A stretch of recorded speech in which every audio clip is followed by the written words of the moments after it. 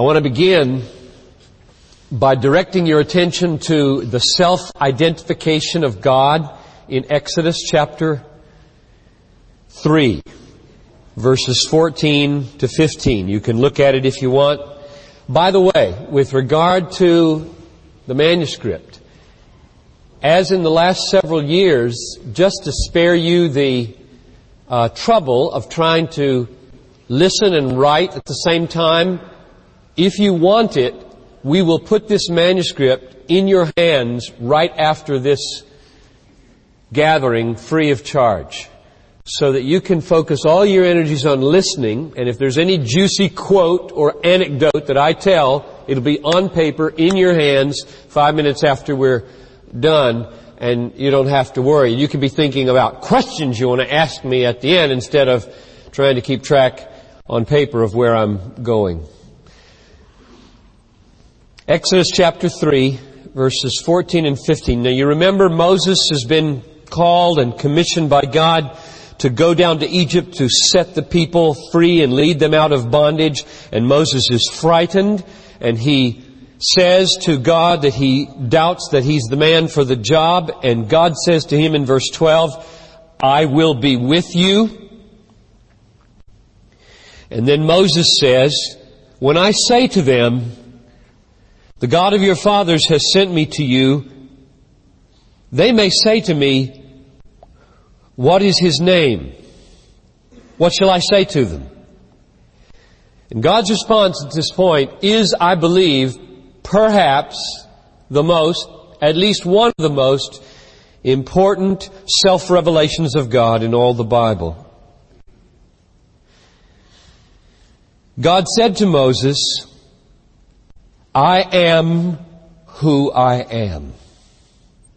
And he said, thus you shall say to the sons of Israel, I am has sent me to you.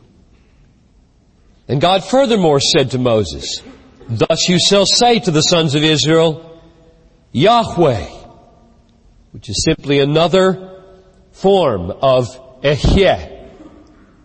Yahweh, the God of your fathers, the God of Abraham, the God of Isaac, and the God of Jacob has sent me to you. This is my name, Yahweh. This is my name forever.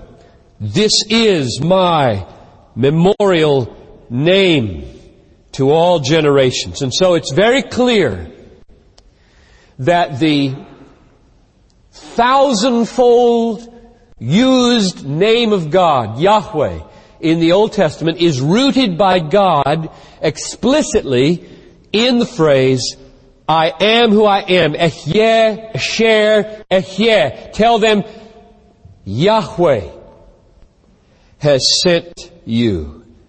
Tell them that the most significant thing you can say and the most wonderful thing you can say is that I simply and absolutely am.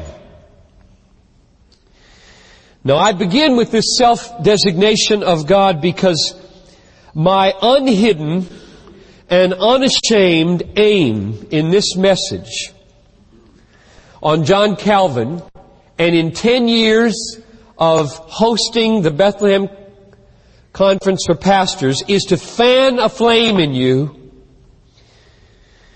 that you might have a passion for the centrality and the supremacy of God in your ministry. This is not distanced, merely objectified historiography. I have an agenda. A very clear theological sermonic agenda, and Calvin is my guinea pig this year. And it's the same message every year, and it hangs on the wall up there, and it's written on everything I write, and it's what I live for, and so there's no hidden agenda here. My aim is to fan a flame in you that your heart would burn for the centrality and the supremacy of God in ministry. My heart burns when I hear God say, Moses, tell them I am. Doesn't yours? Tell them, I am sent you. My heart just burns when I read that. I want to get that. I want to see that. I want to taste that. I want to live that. It burns in me when I think about the absoluteness of the being of God. Never beginning, never ending, never becoming, never changing, never improving, to be dealt with on His terms or not at all. I just tremble inside when I hear God talk like that. So let it hit you, brothers. God, this God in whose name this conference exists, this God never had a beginning. Let it hit you. Everything changes if you see that. This God never had a beginning.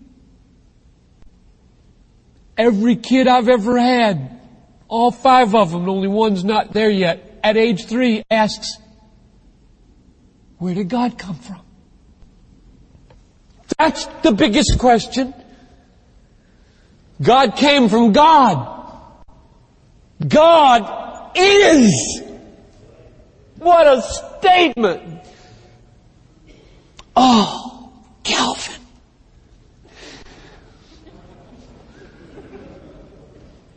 One who never had a beginning, but always was and is and will be, defines all things. Whether we want Him to be there or not, He's there. We don't negotiate with Him for what we want reality to be. The arrogance of man. Oh, the way God is talked about today. The arrogance of human beings. As if we can negotiate the kind of God we get. When we come into existence, we stand before God who made us. He owns us. We had absolutely no choice in this. You have absolutely no choice in whether you come into being and stand before God and reckon with God or not. And no ranting, no raving, no sophisticated doubt or skepticism has any effect whatsoever on the existence of God. He simply and absolutely is. Tell them, I am has sent you. If we don't like it, we can change for our joy, or we can resist to our destruction. But one thing remains absolutely unassailed. God is. He just is. You got to reckon with Him or die. There is no choice. He is there. He's God. And therefore, brothers, let it hit you. What matters in ministry is God. Above all things, I cannot escape the simple. I used to think it was something you moved beyond. I cannot escape the simple, obvious truth that God must be the main thing in ministry. Because God is the main thing in life. And He's the main thing in life because He's the main thing in the universe. And He's the main thing in the universe because every atom and every emotion and every soul and every angelic and demonic and human being belongs to God, who absolutely is. He created them all. He sustains them all. He directs them all because, as the apostle says, from Him and through Him and back to Him is everything. To Him be the glory. He absolutely is. Tell them, I am has sent you. And so, on this 10th anniversary of the Bethlehem Conference for the supremacy of God in pastors, my desire is as strong as ever that God might inflame in you a passion for His centrality and supremacy in your ministry, so that people will say of you when you are dead and gone, He knew God. He loved God. He showed us God week in and week out. He was, as the apostle says, filled with all the fullness of God. Ephesians 3:19. Make that your prayer like it was the apostles' prayer for the Ephesians. Now this is my aim and this is my burden for the Bethlehem Conference and for my life and for this church and for you and for your churches and for the nations, because it's implicit in the sheer being of God. It's explicit in the teachings of the Bible. From Him, through Him, and to Him are all things. In Him we live and move and have our being. He's the end point. As John MacArthur ended on this morning, the glory of God is where Paul ends it all. He ends it all there every time. The glory of God. But also, not just those two reasons, but because next year's speaker, David Wells, thank God he said yes finally. I've asked him for year after year after year because I love this man. Everything he writes, I just say, yes, David. Yes, David. And one of the things he said that is so right is, it is this God, majestic and holy in His being, who has disappeared from the modern evangelical world. And then just in the most recent, it's December Christianity Today. Did you read that article about Leslie Newbigin? Raise your hand if you read that article. Okay, not many, but it's good. It's a good article. You remember what he said there? He said, I suddenly saw, now this is just David Wells from a British perspective. I suddenly saw, he writes, that someone could use all the language of evangelical Christianity, and yet the center was fundamentally the self. My need of salvation. God is auxiliary to that. I also saw, he writes, that quite a lot of evangelical Christianity can easily slip, can become centered in me and my need of salvation and not in the glory of God. And oh, have we slipped. How many are the churches today? I ask you, how many churches do you know where the dominant aroma, sound, feel, expression is the preciousness of the weight of the glory of God? How many are there? Now, John Calvin saw in his own day the same thing that Leslie Newbigin saw in India and in Britain the last 50 years. And in 1538, the Italian Cardinal Sadolet, trying to win back the city of Geneva, which had turned over to the Reformation just before Calvin came, trying to win them back, writing to the city council, had written a long introductory section extolling the preciousness of eternal life before he gets to his vicious criticisms of the Reformation and John Calvin in particular. Well, Calvin was asked to write the response to this in the fall of 1539. He did it in 6 days. Luther read it and said, "Here is a writing with hands and feet."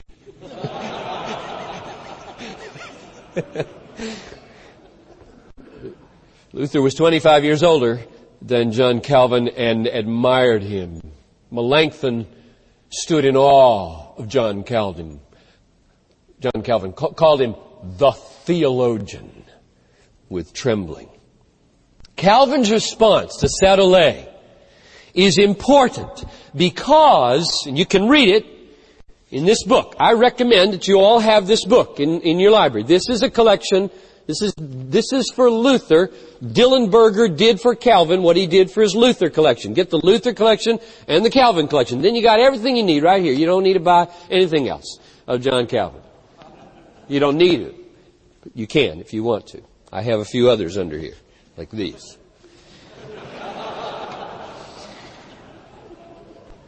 You can read this there, the response to Sadolet, one of the first things John Calvin wrote, established him as the reformer of Europe when he wrote it, didn't deal first with justification. Didn't deal first with priestly abuses. Didn't deal first with transubstantiation. Didn't deal first with praying to the saints. Didn't deal first with papal authority. All those come in for powerful treatment.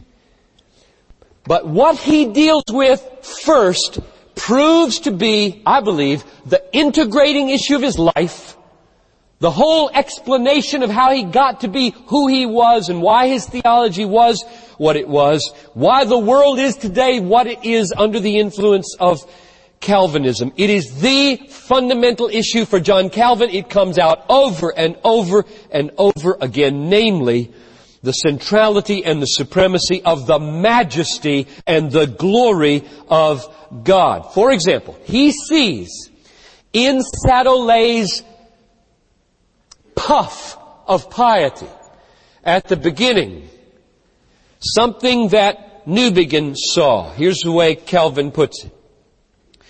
Your zeal for heavenly life is a zeal which keeps a man devoted to himself and does not even by one expression arouse him to sanctify the name of God. Sanctify the name of God. Your whole treatment of eternal life never even got to the main issue of whether going there should be for the glory of God. Calvin's chief contention with Rome comes out in his writings over and over again is that you can take true language and skew it so badly that it loses its whole center and foundation. What Calvin aims to do is something very different. So he goes on and he says, this is what you should do, Sadolet. Quote, set before man as the prime motive of his existence, zeal to illustrate the glory of God. Now there's the banner over John Calvin's life, preaching, and theology. Zeal, there's passion, to illustrate the glory of God. The essential meaning of John Calvin's life and preaching is that he recovered and he embodied a passion for the absolute reality, God is, and majesty of God. Benjamin Warfield wrote a big book that David Livingston loaned me on Augustine and Calvin. And it's pretty profound stuff. And he says, no man ever had a profounder sense of God than John Calvin. And that's the key to his life. No particular doctrine, not predestination, not election, not justification by faith, is the key that unlocks the life of John Calvin. Gerhardus Voss wrote a very powerful essay. You should get Voss's collected shorter writings. They don't call it Puritan Reform. Presbyterian Reformed, it was called when it was published in 1980. Maybe it's still that. But you can get it. And in this essay, he writes about Reformed theology versus Lutheran theology. And he asks, why What is it about Reformed theology, that is the heirs of John Calvin, that enables that tradition to grasp the fullness of Scripture, unlike any other branch of Christendom? Let me put in parentheses here. I argue a lot with Arminians. And I used to buy the criticism that Calvinists were driven by an ironclad logic and ride roughshod over the Scriptures. Never have I seen such a hocus pocus in my life now that I've spent 20 years on this. It's exactly the opposite in all of my discussions. This is a system. I give a hoot about systems. I don't care about naming systems, but this is a theology that has embraced Scriptures, and when you press Scriptures on the Arminians in my denomination, they just go everywhere into philosophies. How can this be? How could God do that? How does this fit with that? How can this? I said, I'm the logic chopper, don't talk like that.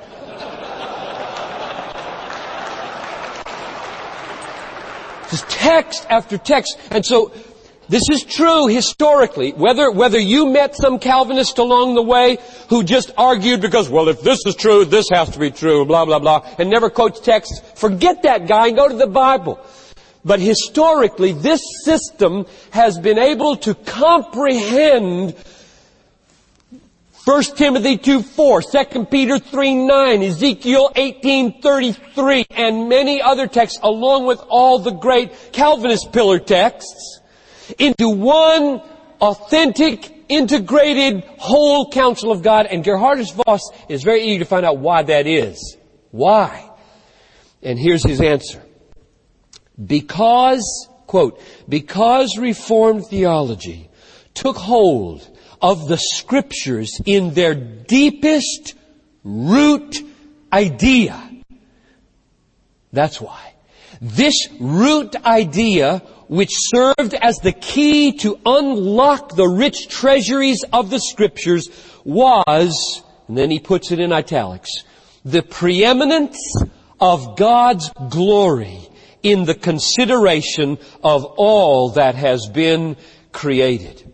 It's the relentless orientation on the glory of God that gives coherence to John Calvin's life and the Reformed tradition. Voss said, the all-embracing slogan of the Reformed faith is this, quote, the work of grace in the sinner as a mirror for the glory of God. Mirroring the glory of God is the meaning of John Calvin's life. Mirroring the glory of God. Now, when he gets to justification, which he did very quickly to Sadolet, when he gets to justification, this is what he says. You touch upon justification by faith, the first and keenest subject of the controversy between us. Wherever the knowledge of it is taken away, the glory of Christ is extinguished. There's the bottom line for Calvin. You don't begin with justification. This is what sets him apart from Luther. And this is a fundamental, that's too strong a word, a very significant difference in the two traditions as they come down. I mean, these men were eye to eye on the glory of God and the sovereignty of God and the predestination of God and the election of God. Luther and Calvin stood on the same footing, but there was a slight, nuanced starting point difference that has, I believe, made a difference in those traditions. And the glory of God is the starting point for John Calvin and those who have followed in his footsteps. That's the deeper root than justification. For Calvin, the need of the Reformation is this. This is a quote now from Parker, T.H.L. Parker. Rome, this is his interpretation of Calvin, I think it's right. Rome had destroyed the glory of Christ in many ways. One, by calling upon the saints to intercede when Jesus Christ is the only mediator between God and man. 2, by adoring the Blessed Virgin when Christ alone is to be adored. 3, by offering continual sacrifices in the Mass when the sacrifice of Christ upon the cross is complete and sufficient. 4, by elevating tradition to the level of Scripture and even making the Word of God dependent for its authority on the Word of man. Calvin asks in his commentary on Colossians, how comes it that we are carried about with so many strange heresies? He asks that. And here's his answer. Because the excellence of Christ is not perceived by us. That's what I was praying about, brothers, at the beginning. Something happened to this man. The excellence of Christ is not perceived by us. Which means, I believe, that where a passion for the glory of Christ weakens and the center shifts, everything shifts. Which bodes very poorly for us today in doctrinal faithfulness. And you can see it. Just think of them. Think of the shiftings that are happening today. There's a root. It is a marvelous thing. How conserving, as Spurgeon said, how conserving are the doctrines of grace to 100 other doctrines.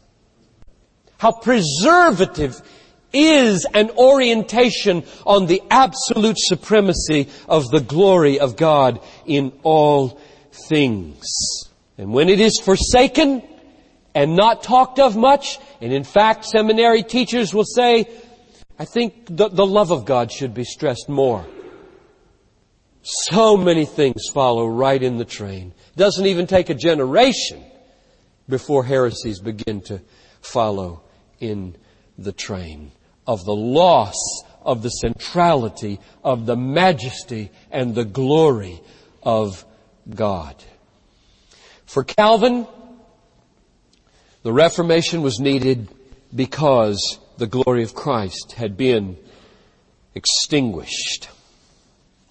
So the unifying root, now, I'm arguing, of Calvin's life and labors is his passion to display God in Christ in His majesty and glory.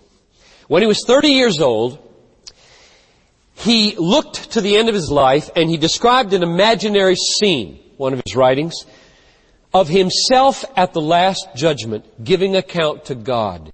And this is what he anticipated saying. O God, the thing at which I chiefly aimed, and for which I most diligently labored, was that the glory of Thy goodness and justice might shine forth conspicuous, that the virtue and blessings of Thy Christ might be fully displayed. Then, 24 years later, 1 month before he gave an account to the judge in death, he wrote in his last will and testament, I have written nothing out of hatred to anyone, but I have always faithfully propounded what I esteem to be for the glory of God. That was his estimation, at least, of his writing and his life. Now here's my question. This is my key question that I want to try to answer and unfold with you. What happened to him? Because I want it to happen to all of my people. I want it to happen for the joy of all the nations. That's our mission statement up there on the wall. I want it to happen in your churches, or in you, if it hasn't happened yet. What happened to John Calvin to make him a man so mastered by the majesty of God? And second part to the question, what kind of ministry did it unleash in Geneva when it happened? So that's my agenda for the remainder of our time together. Let's bring the story from his birth up to where it happened. He was born on July 10, 1509. Luther has now turned 25. He's lecturing just this year in Wittenberg for the first time. In Noyon, France. He was a Frenchman all his life. Broke his heart that the Reformation was so horribly, brutally persecuted and squelched in France. We know almost nothing of his childhood. At age 14, his father sent him to study theology at the University of Paris, where the Reformation had not touched anybody at that time, or was just beginning to. 5 years later, he's 19 years old now. He's been studying medieval theology for all of that time, as well as some of the basic things that you study as a 14-year-old at the university. His father ran afoul of the church in Noyon and changed his mind about what his son should study, and told him if he wants any support, he should go study law, which he then obediently did. Calvin was, all his life long, incredibly submissive to authority. We'll hear it with Farel, we'll hear it with Bucer, we know it with his dad, and above all with God. He loved the word submit. He moved to Orleans and Bourget, and he finished a law degree and was very good at it. During this time, he mastered Greek because he fell in love with the classics on the side. He was reading Duns Scotus and William of Ockham and Gabriel Biel, and then his father died. 1531, which is a great and transforming thing for him because it freed him to leave law, because he didn't like it after he had finished it, and return to his first love, which had become the classics. And so what did he do? Right off the bat, he writes a book called A Commentary on Seneca, 1532, the first book he ever wrote at age 23. But sometime between age 21 and age 23 or 24, the scholars go around on just when and how it happened, something powerful happened. November 1533. So he's 22 years old now. 24 years old. Born 1509. Nicholas Kopp, a very good friend of his, gave the opening sermon at the ceremonies at the University of Paris, and it sounded so Luther-like that the authorities of the university immediately called him in for interrogation, and he escaped Paris and France barely with his life. And what we find is that Calvin escapes with him. And suddenly, on the pages of history, Calvin's a reformer. And the question is how he got to be that way. And many scholars believe he wrote the sermon that Nicholas Kopp delivered.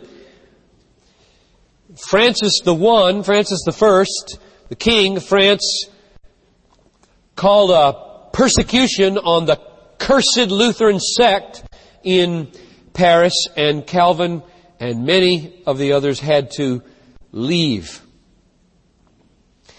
So what happened? Calvin recounts, he's writing 7 years later now on his conversion. He writes that he struggled to live out his traditional Catholic faith, just like Martin Luther. Sounds a lot like Luther when you read this passage in the preface to the Psalms. And then he says, when lo, a very different form of doctrine started up. Not one which led us away from the Christian profession, but one which brought it back to its fountain, to its original purity. Offended by the novelty, I lent an unwilling ear, and at first I confess strenuously and passionately resisted to confess that I had all my life long been in ignorance and error. I at length perceived as if light had broken in upon me That's a very important phrase in the Institutes. Keep it in your mind. As if light had broken in upon me. That I had been in a sty of error. I had wallowed. And how much pollution and impurity I had thereby contracted, being exceedingly alarmed at the misery into which I had fallen as duty bound, I made it my first business to betake myself to Thy way, O God, condemning my past life, not without groans and tears, but by a sudden conversion, subdued and brought my mind to a teachable frame. Having thus received some taste, another crucial phrase, and knowledge of true godliness, I was immediately inflamed with an intense desire to make progress. Now, that's the end of his quote. What was the foundation of Calvin's faith that yielded a life of devotion to displaying the glory of the majesty of God? And I believe the answer is that Calvin suddenly, as he said, saw and tasted in Scripture the majesty of God. He suddenly, as it were, by a miracle, saw and tasted the majesty of God in His Word. Two things. He saw God and he saw it in His Word.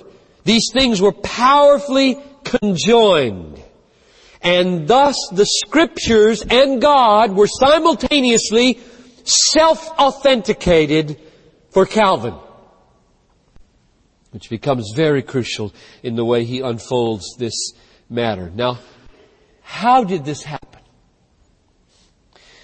This is extremely, extremely important. And I'm going to use the Institutes, Book 1 and chapters 7 and 8. They are the key books on how you come to a saving knowledge of God in the Scriptures. And you all read these chapters probably, because they are the key chapters that every student is assigned to read on the internal testimony of the Holy Spirit.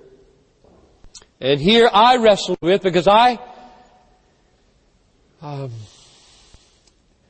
have not appreciated, I don't think to the degree that I should, Calvin's teaching on this until recent years and even recent weeks, I would say, as I've really wrestled more than anything else with this issue right now that we're addressing.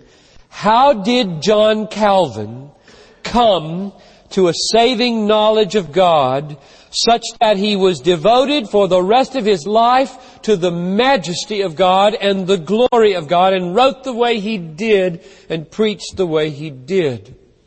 His answer in this part of the Institutes is the internal testimony of the Holy Spirit. For example, he says in Book 1, Chapter 8, paragraph 13, and I see at least one person has the volume back there looking up the text.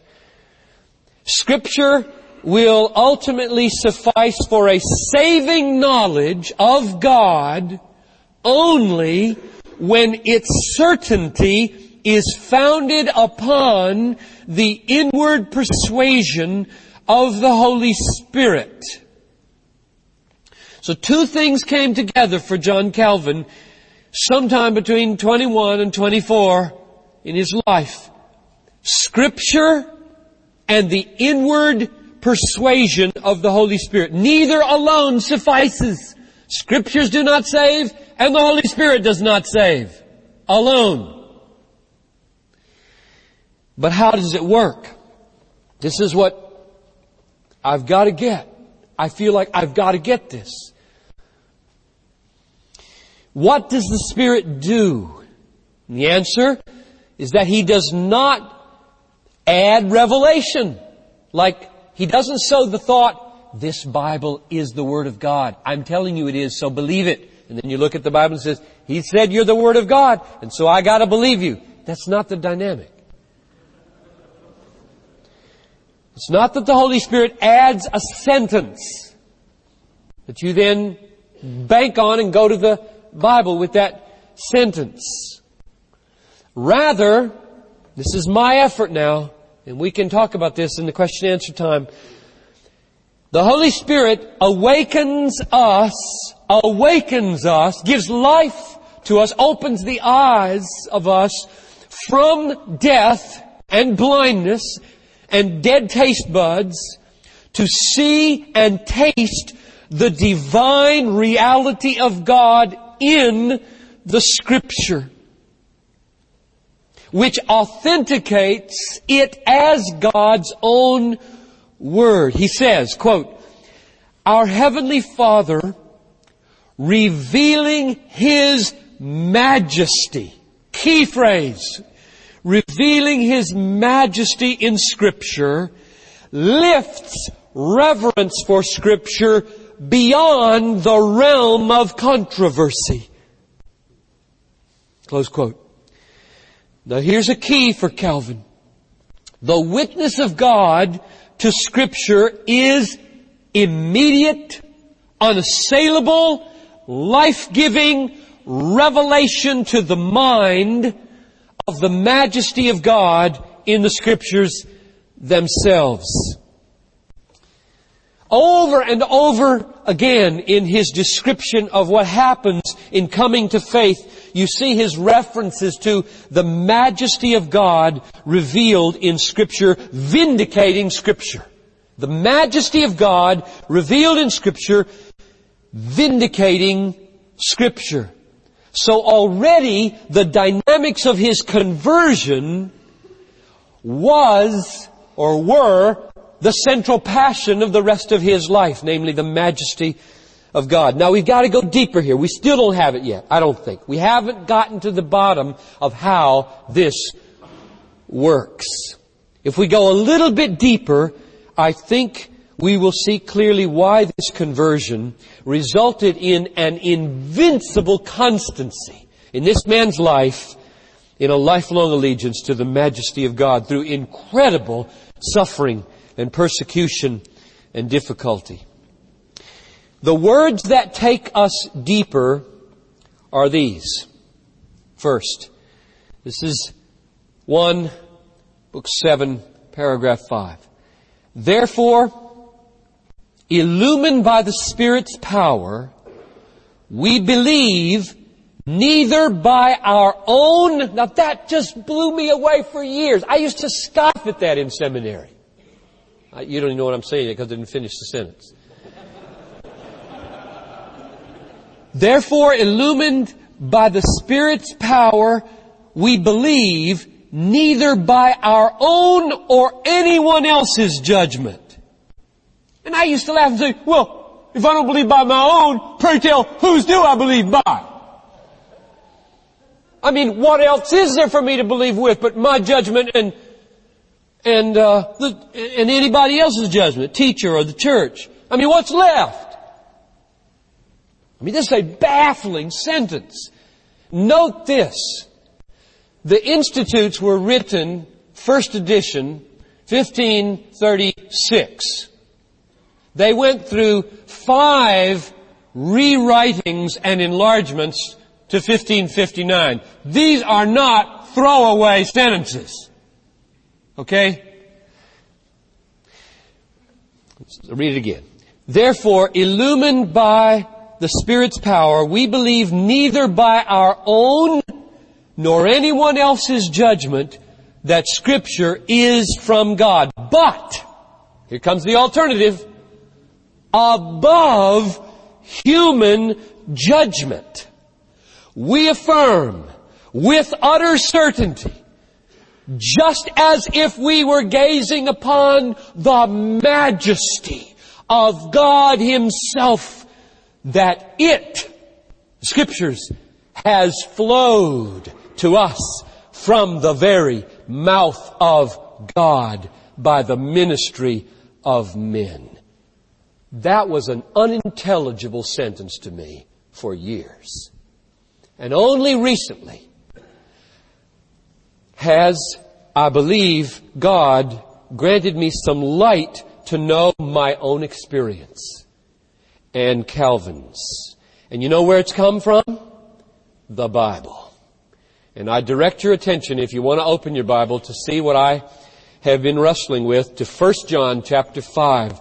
It is amazing to me, and I would scold him, that in Book 1, chapter 7 and chapter 8 of the Institutes, Calvin never, except in my mind 2 places, and they're weak, base what he says on Scripture. Explicitly. But oh, the implicit Scripture that's there. I believe now, having seen links with 1 John 5, 7 to 11. So I want to read these verses with you and see if lights don't go on for you the way they've been going on for me, just in coming to terms with what this man meant by the internal testimony of the Spirit, whereby we come to a settled conviction that God is speaking in the Bible and therefore in His majesty is to be trusted and lived for. Verse 7, 1 John 5. It is the Spirit who bears witness. Now, okay, that's all over the place in the Institutes, Book 1, Chapter 7. The Spirit who bears witness. Because, then here's an unintelligible phrase, almost. The Spirit is the truth. John MacArthur, preach on that for me. I don't know what that means. The Spirit is the truth. The least it means is they're inseparable. The Spirit is the truth. Now drop down to verse 9. If we receive the witness of men, the witness of God, now that's the same as the witness of the Spirit in verse 7, I believe. The witness of God is greater.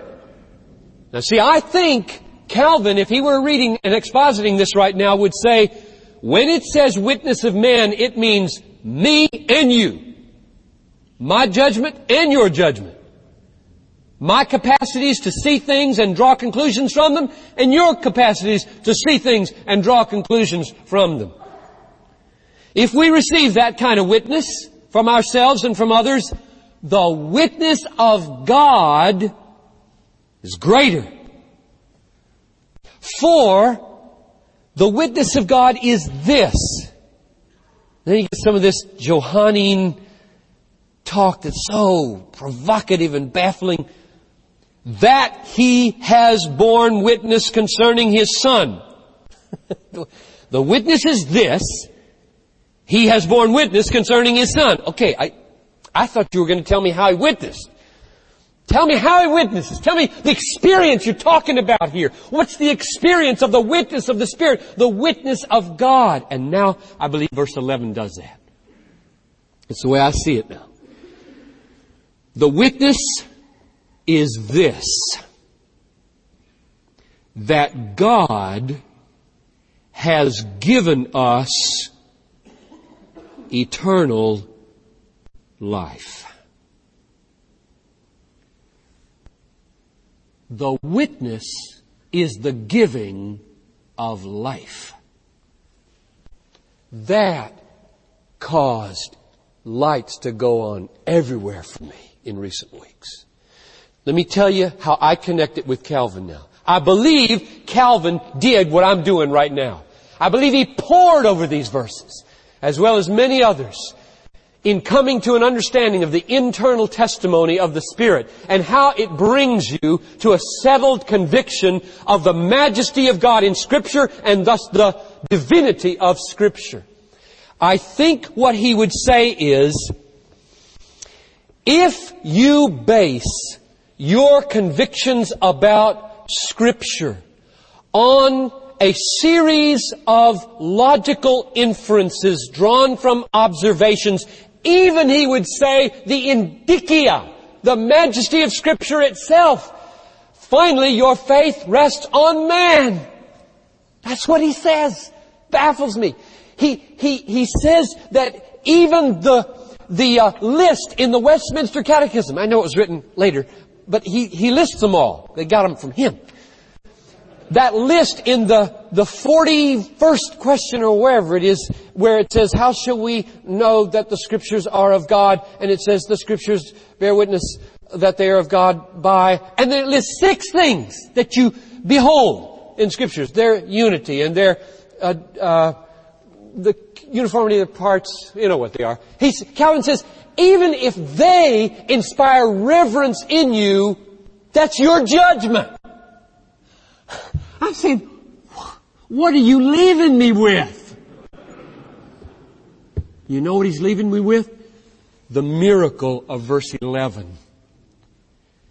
Lazarus heard a witness in the tomb. And he did not infer that he was alive from any prior observation.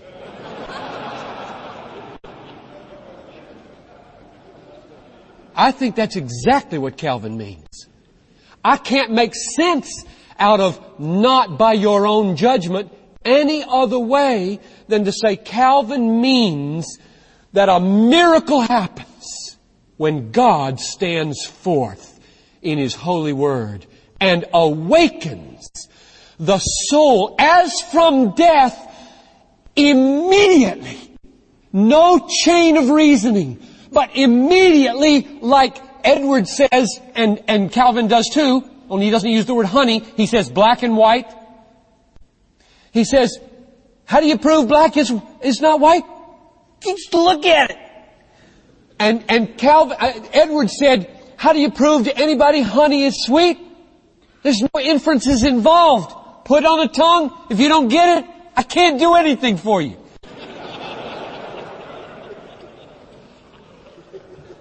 This is awesome to me, because the implications of this for me in the way I do evangelism and the way I preach and where my faith settles and what I think of apologetics, which I do not jettison, I don't believe. In fact, read chapter 8. After he shoots all the legs out from under arguments, he spends chapter 8 giving arguments. Nevertheless, to perceive that a settled conviction about the divinity of the majesty of God in Scripture rests on not your judgment, nor another person's judgment, but on something above judgment. What? The closest I can get biblically is verse 11, where this is the witness. This is the witness of the Spirit. This is the witness of the Father. This is the witness of God. God gives life. And when you have life, you breathe. You see, you taste, and it's there. And you can't ever turn from it again. And I've walked to this church 1,000 times across the bridge from where I live in the last 16 years. And year in and year out, the seasons come and the seasons go. And I watch the leaves come out on the tree. And I watch this magnificent tree over there just down 12th Street that's about as tall as this room here. And I imagine sap getting up there somehow and a little leaf springing out up there in the same perfect, magnificent shape to do whatever green stuff is supposed to do to make life in that tree. And I make no inferences. I feel God. You could put a bullet to my head and say, deny that that's God. And all I could say is, shoot me dead. And at the judgment, you know what I expect to hear? I expect to hear Jesus called Professor Hawking over and call me up and he say, John, tell him about the tree. Tell me about the tree.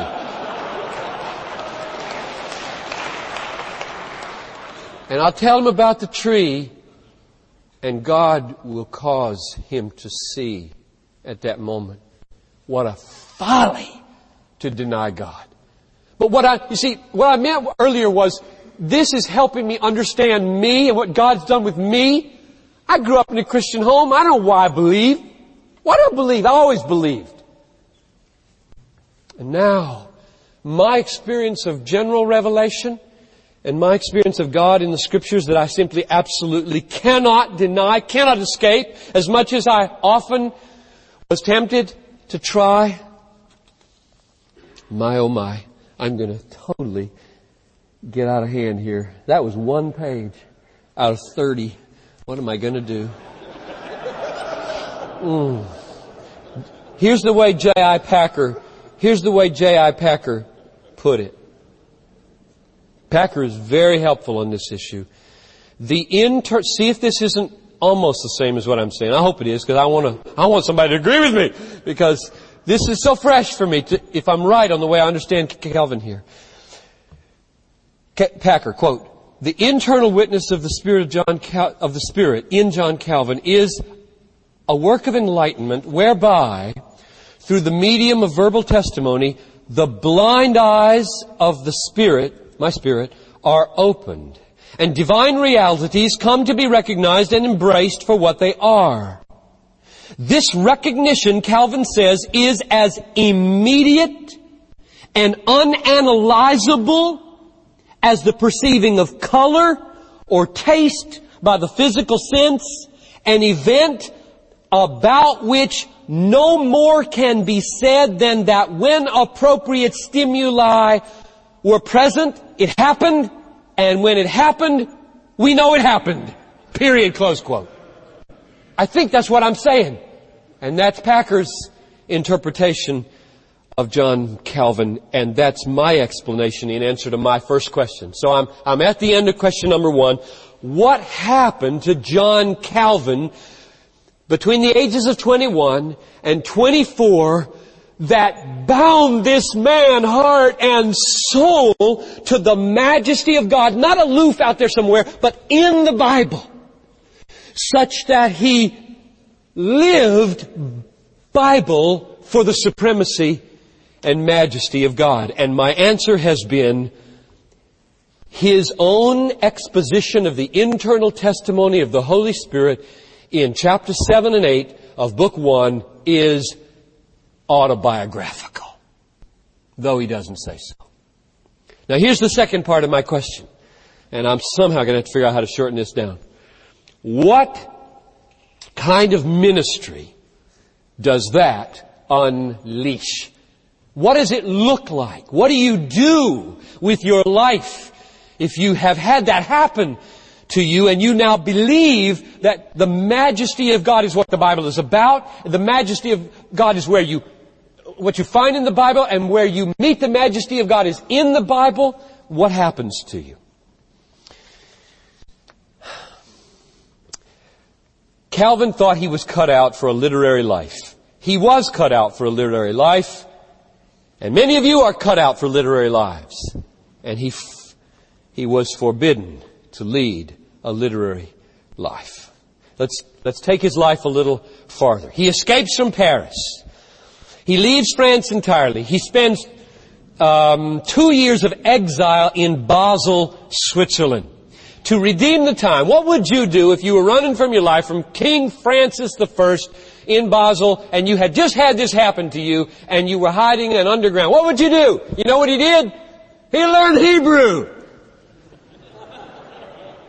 It's never too late, brothers. Get yourself exiled for a couple of years, and March 1536 he published, here's another thing he did on the side. He wrote the Institutes. First edition, little teeny book, 26 years old, went through 5 enlargements. Why did he write the Institutes? I want to change your perception of this thing here. Why did he write this? What drove these 2 volumes? Here's what it was. He tells us. We don't have to leave any question about it. "But lo, while I lay hidden at Basel, and known only to a few people, many faithful and holy persons were burned alive in France. It appeared to me that unless I opposed the perpetrators to the utmost of my ability, my silence could not be vindicated from the charge of cowardice and treachery. This was the consideration which induced me to publish my Institutes of the Christian Religion.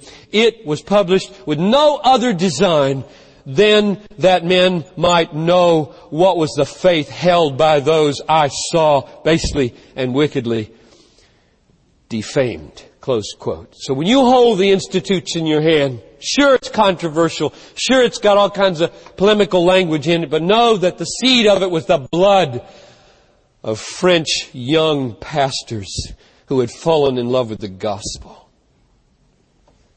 The furnace of burning flesh is the forge of the Institutes of the Christian religion. I'm tempted to say, and we'll say, would more were at stake for us today in doing theology. We'd do it differently. Wouldn't play. 1536, France gives a temporary amnesty to all these guys who ran away. Calvin goes back for a few months to settle his accounts, get his brother Anton and Marie, and he leaves forever, never to return. But something awesome happens. You all know this story, but oh, is it important. Historically, it's so important. He says, I'm off to Strasbourg. I know what I'm wired to do. I'm going to go there and be safe, secure, comfortable, and easy, and write books to defend the gospel till I die someday in ease in Strasbourg. Well, there happens to be a war going on between Charles V and Francis I, and the troops are moving on the road between Paris and Strasbourg, and so he takes a detour through Geneva. Detour, he says. It's exactly the same as, and behold, Caesar Augustus declared a tax. Why? Well, just to get a virgin from Nazareth to Bethlehem, that's why. That's why these troops were in the way to get Calvin to Geneva.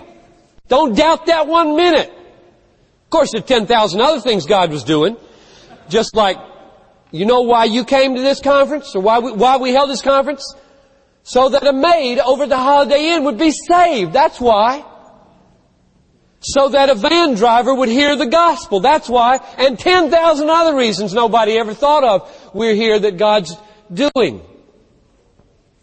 Okay. He goes to Geneva. One night, William Farel, firebrand of the Reformation in Geneva, finds out that he's there, and he comes to him, and this is what happened. Let's let Calvin give us the words this time. Farel, who burned with an extraordinary zeal to advance the gospel, immediately learned that my heart was set on devoting myself to private studies, for which I wished to keep myself free from all other pursuits. And finding that he gained nothing by entreaties, he proceeded to utter an imprecation that God would curse my retirement and the tranquility of my studies, which I sought if I should withdraw and refuse to give assistance in Geneva, when the necessity was so urgent. By this imprecation, I was so stricken with terror that I desisted from my journey which I had taken. So I told you he believed in submission. This happened again later on. So the course of his life is forever turned by this providence of going through Geneva. And 48 volumes later of books and tracts and sermons and commentaries and letters, we thank God for this providence. He took up his responsibilities as professor of sacred scriptures first in Geneva in 1536, and then in 4 months he became the pastor, one of the pastors of St. Peter's or St. Pierre's, however you want to say it, in Geneva. It was one of 3 parishes. There were 10,000 people in the city, so you can see how roughly it was divided up. 3,000 people or so he'd be responsible for with the other pastors there. And then, lo and behold, because he and Farel are such hotheads and firebrands and believe in the gospel and the church and the city council isn't that far along, he and Farel get banished out of the city, April 1538. And he is relieved. Oh, done with that city, because it was nothing but trouble anyway. Wanted to die 1,000 deaths, he said. Remember I told you last night at the banquet how he wanted to die every day. And so he's glad now. He's off to Strasbourg, and lo and behold, Martin Bucer, who's ministering to the poor French refugees in, where is he? Strasbourg. Yeah, Calvin went to Basel. Now, Bucer comes to get him. And here's what Calvin wrote. That most excellent servant of Christ, Martin Bucer, employing a similar kind of remonstrance to Farel and protestation as that which Farel had recourse to before drew me to the new station. Alarmed by the example of Jonah, which he set before me, I still continued in the work of teaching. Meaning, I went with him and became professor of New Testament there and became the pastor of 500 French refugees for the next 3 years of his life. Now, probably the most important thing about those 3 years in Strasbourg before he goes back to Geneva is maybe the Romans commentary, maybe the second edition of the Institutes, but it's probably Idelette, his wife. She was an Anabaptist, believe it or not. He had no truck for the Anabaptists at all, and she married one, and her husband, Jean, died, and he married her in August 6th of 1540. And she had 2 children, and the daughter came along with them back to Geneva and eventually broke Calvin's heart because she got involved in an affair. And they were married then for 9 years. More about that in just a minute. May 1st, 1541, the city council changes its mind. We've really blown it because we sent away John Calvin, William Farel. Let's get them back. And so he agonizes through this decision again, and he goes back and stays there for the rest of his life, which is not very long. 23 more years, and he dies when he's 54 years old. You keep your bow strung like he did, and you won't live beyond 54, probably.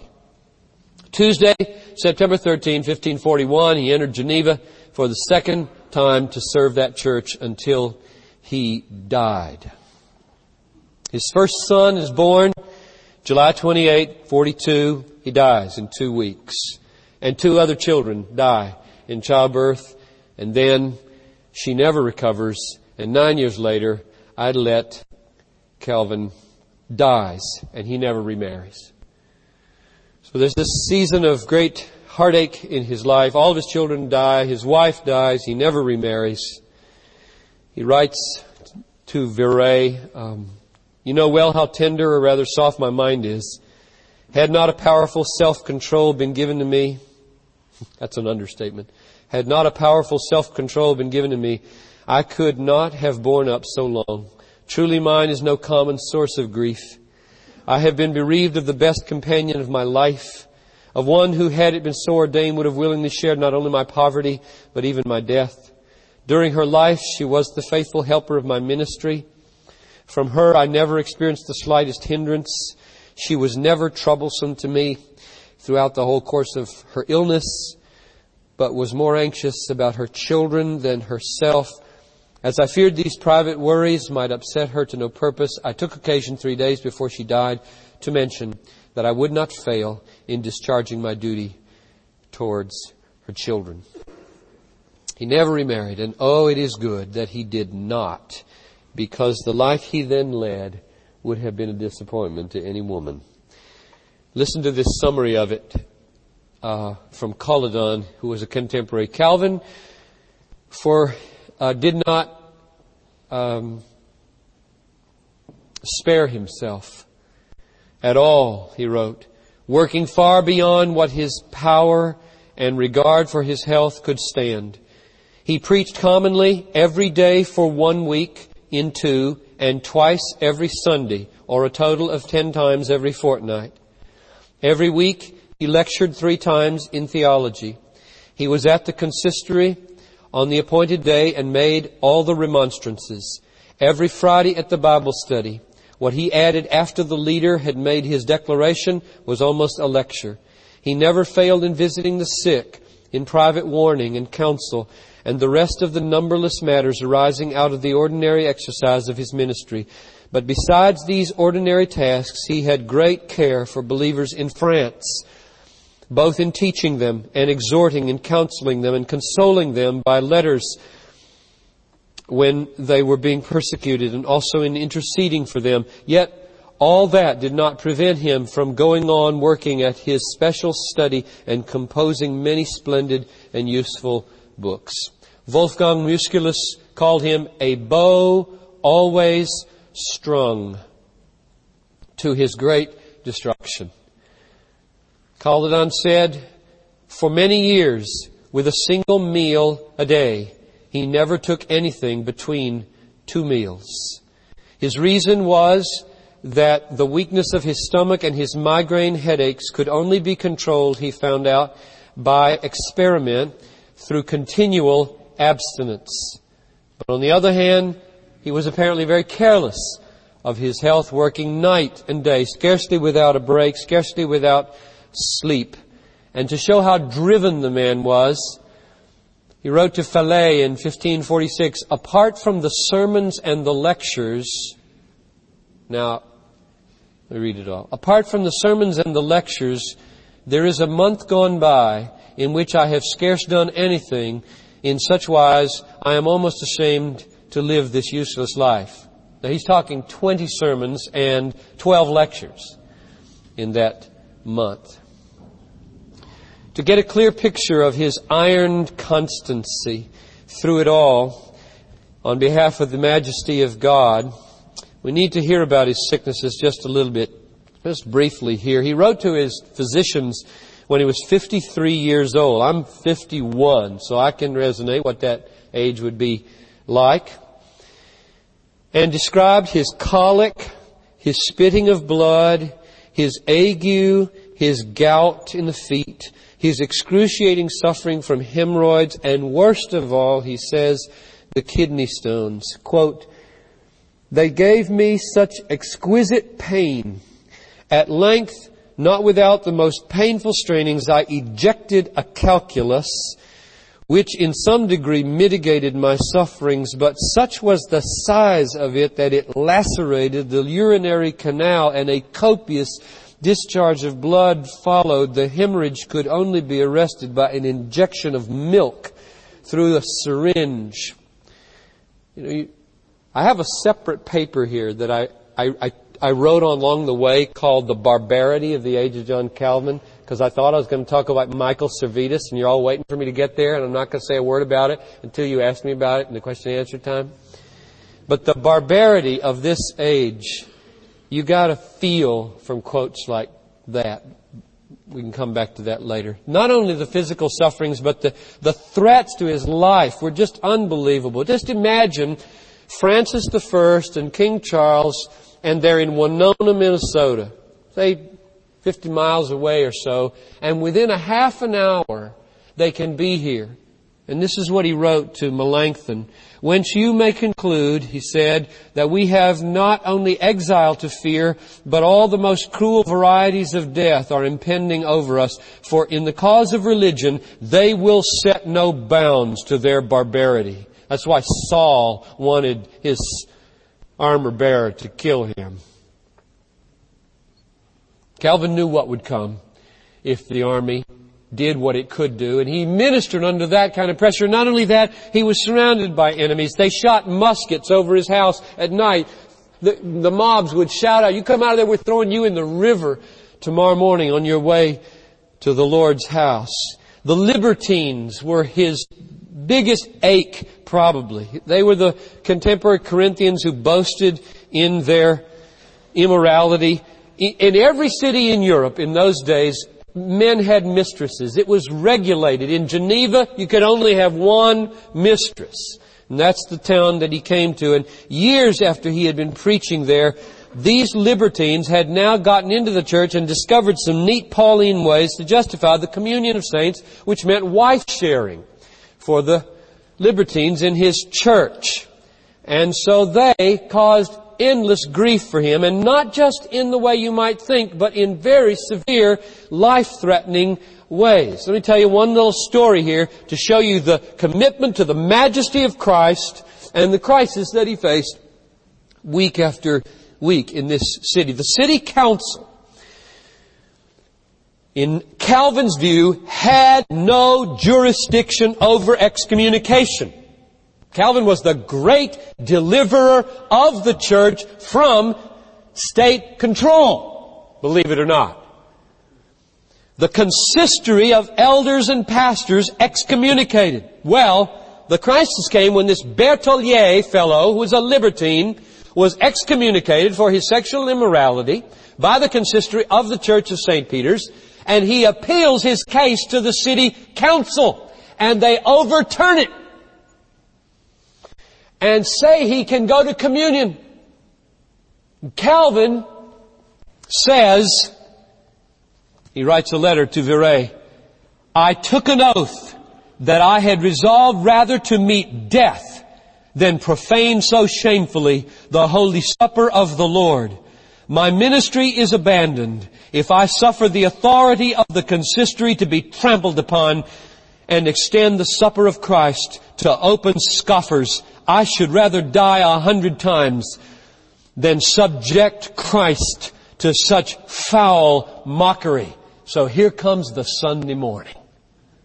And Berthollier not only has himself, but many libertines with him in the congregation. And Calvin knows they're there, and he knows the city council is watching, and the whole Genevan Reformation probably is at stake in 1553. So here's the report taken from Beza, who wrote the first biography, quoted in, I forget what book I got it from. The sermon had been preached. The prayers had been offered. And Calvin descended from the pulpit to take his place beside the elements at the communion table. The bread and wine were duly consecrated by him, and he was now ready to distribute them to the communicants. Then, on a sudden, a rush was begun by the troublers in Israel in the direction of the communion table.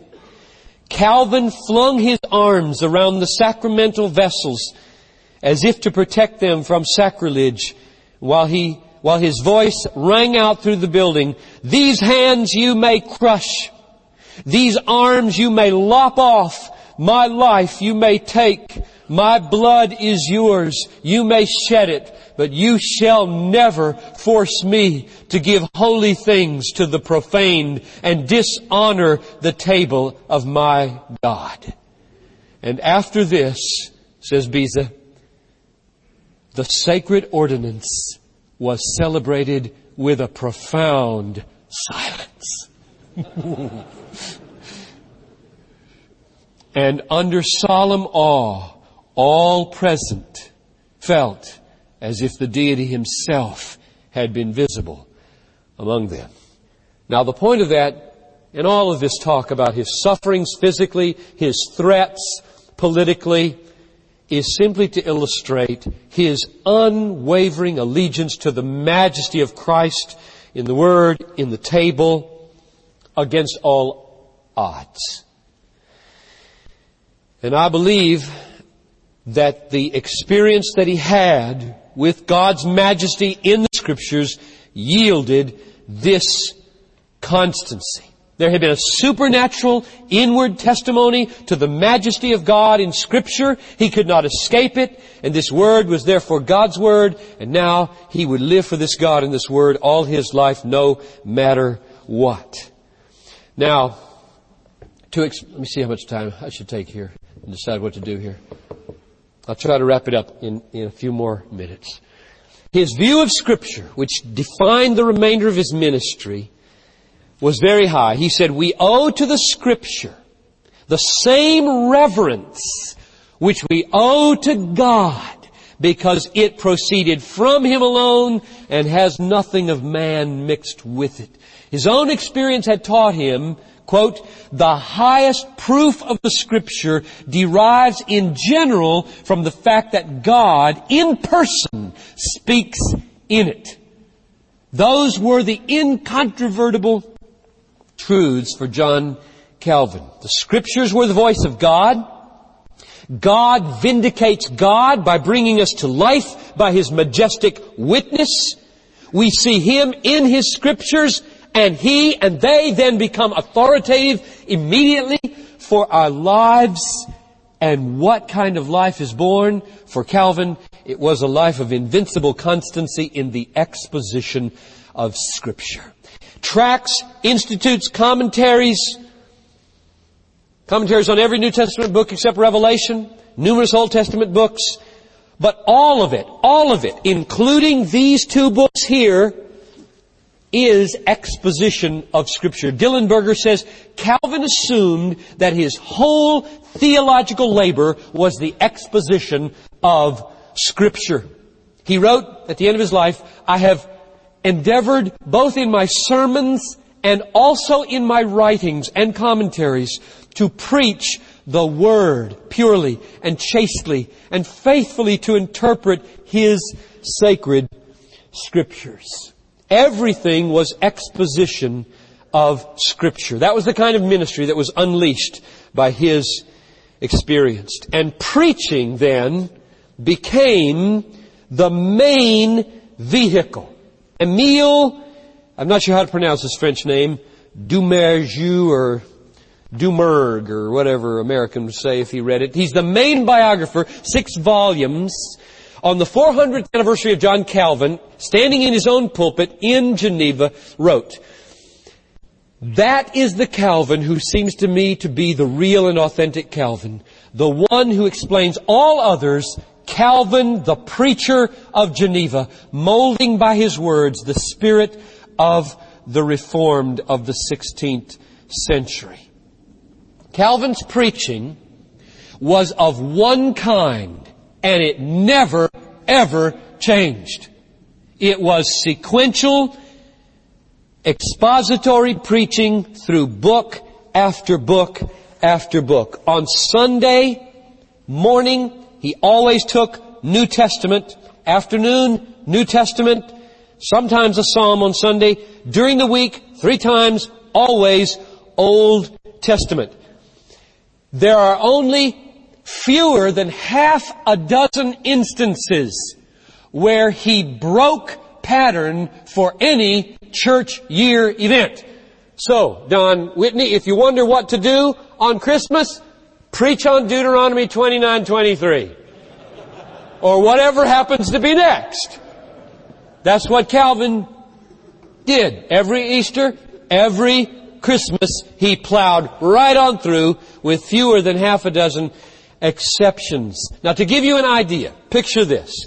It's August 25th, 1549, and he begins a series of messages on the book of Acts. We know this because that was the first time when he had a stenographer who was taking down his sermons. He preached totally without notes and without anything, straight from the Greek and straight from the Hebrew, right there in front of him. He begins Acts on August 25th, 1549. He ends Acts on Sunday morning in March 1554. So from 49 to 54, he's preaching on Acts. Straight through.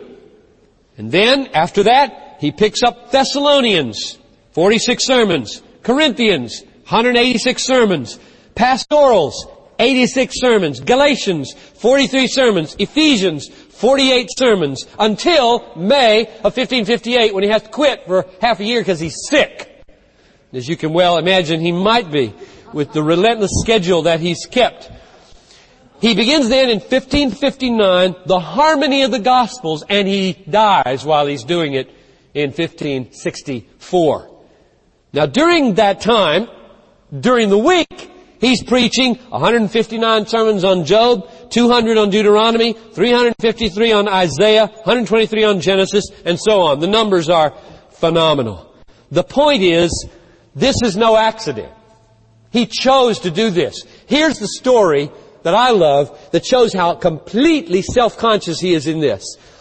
On Easter Day, 1538, he's banished out of Geneva that first time, remember? He's been preaching for about a year. He's banished for 3 years to minister in Strasbourg. They call him back. He comes back in September 1541 and walks into the pulpit and picks up at the next verse.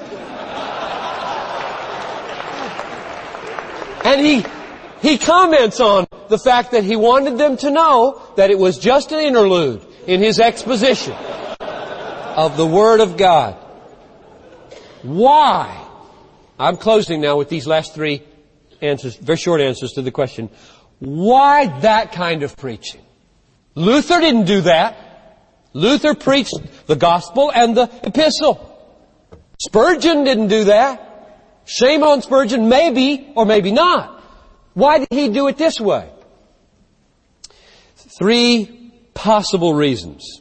Number one, Calvin believed the lamp of the Word had gone out in Europe. The Word had been taken away. Here's what he said. He's confessing his own sin to the Lord. He says, Thy Word, which ought to have shone on all Thy people like a lamp, was taken away, or at least suppressed as to us. And now, O Lord, what remains to a wretch like me, but earnestly to supplicate Thee not to judge according to my deserts, that fearful abandonment of Thy Word, from which in Thy wondrous goodness Thou hast delivered me. So you feel in his conversion the horror he felt. He saw by the inward testimony of the Holy Spirit the majesty of God revealed in the Word, and he looked across the church and he said, what a fearful abandonment of the holy, precious Word. And his whole life then became, I am going to lay this Word out every day for the rest of my life. It is so precious. That's reason number one. Number two, T.H.L. Parker says Calvin had a horror of those who preach their own ideas in the pulpit. Oh, we need that horror today. He says, Calvin says, when we enter the pulpit, it is not so that we may bring our own dreams and fancies with us. So evidently he believed that the best safeguard against bringing my fancies into the pulpit is to systematically work my way through God's ordered, inspired, majesty revealing Word. Finally, the third reason brings us full circle back to the majesty of God in the Word. He really believed that when the Word was faithfully exposited, God, in His majesty, stood forth in the congregation. Listen to this great exhortation to you from Calvin. Let the pastors boldly dare all things by the Word of God.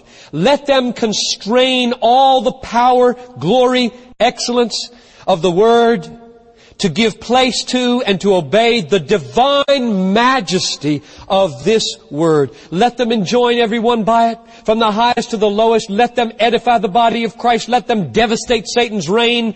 Let them pasture the sheep, kill the wolves, instruct, exhort the rebellious. Let them bind and loose thunder and lightning if necessary, but let them do all according to the Word of God. In other words, the key phrase there is the divine majesty of His Word. Calvin believed that if his goal in life was to illustrate the glory of God, and if the glory of God is uniquely and self-authenticatingly revealed in the Word of God, then the full display of the Word would be the fullest display of the glory. I think that's the way he reasoned. And my own personal conviction when I ask myself the question, can it be done any other way besides preaching? How about just teaching with an overhead? How about small group discussions? How about lectures? How about books? How about computer CDs sent to China? What's to become of preaching? And this is my conviction. I don't know what Calvin would say. But I'm a preacher and I have to believe in what I'm doing. And so I want to know why I am so drawn to do it. And I believe the answer is nothing will ever replace preaching.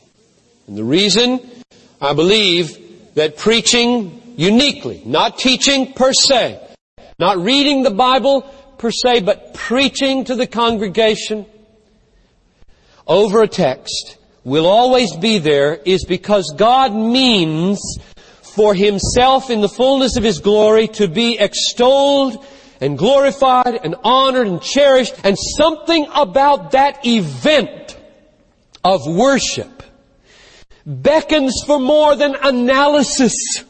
It beckons for more than explanation. It beckons for expository exaltation. That's what I like to call it. Preaching is the worshipful moment over the Word. It is expository exaltation. And wherever God-centeredness is alive, wherever the supremacy of God reigns in the hearts of a people, something inside will say, "Oh, Pastor, do more for us than explain it to us. Love it over us. Cherish it over us. Taste it over us. Revel in it over us. Exult in it over us, because we need to see it come alive and burn in you." And that is what is called preaching. Father, I thank You so much for the help that John Calvin has been to me and for many. We make no claim of his perfection, and I surely make no claims of infallibility in this message, and ask that You would balance it now with all that You need to be for these brothers here in their preaching. Balance it out with all that I haven't said that needs to be said, and make us faithful to this glorious Word and to Your majesty. In Jesus' name, amen.